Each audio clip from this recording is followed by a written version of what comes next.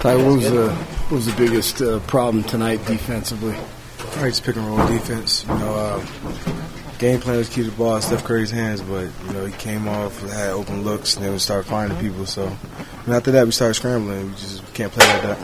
Ty, have you ever seen shooting like that from another team? Man, they was knocking it down. I don't know what they went from 3, but I know it had to be something crazy. They shot over 50%. I'm guessing. I haven't seen it yet.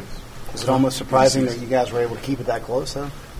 I mean, I just think we just didn't do the game plan, man. I don't know what happened today.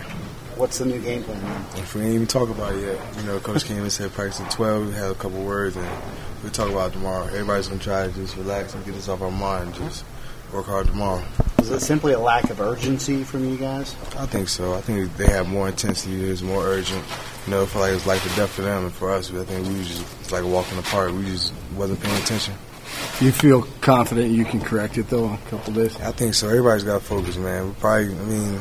This game plan was simple. Just keep the ball in his hands, and we just couldn't follow that. It came off ball screens, down screens, everything like that. We just got to just be more focused. Ty, frustrating that you guys had cut it to 7, cut it to 8, and then all of a sudden, bang, a couple of threes in a row. Yeah, those are daggers. Those are heartbreakers, and they was hitting a lot of them, from not running back, not communicating who's man, who had who. Klay Thompson, Harrison Barnes, Jared Jack, just Steph. All 4 of them knocked down big threes. Playing so well at home. I feel good. I feel all right.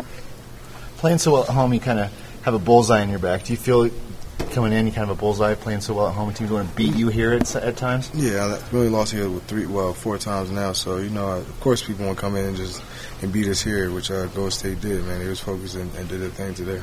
Being a young team, did you guys panic a little bit tonight? Yeah, I think so. We started hoisting up threes, like 7, 8 minutes left. We just can't do that. We got to take our time, get into something, and just be more mature. Thanks, Ty. Next time.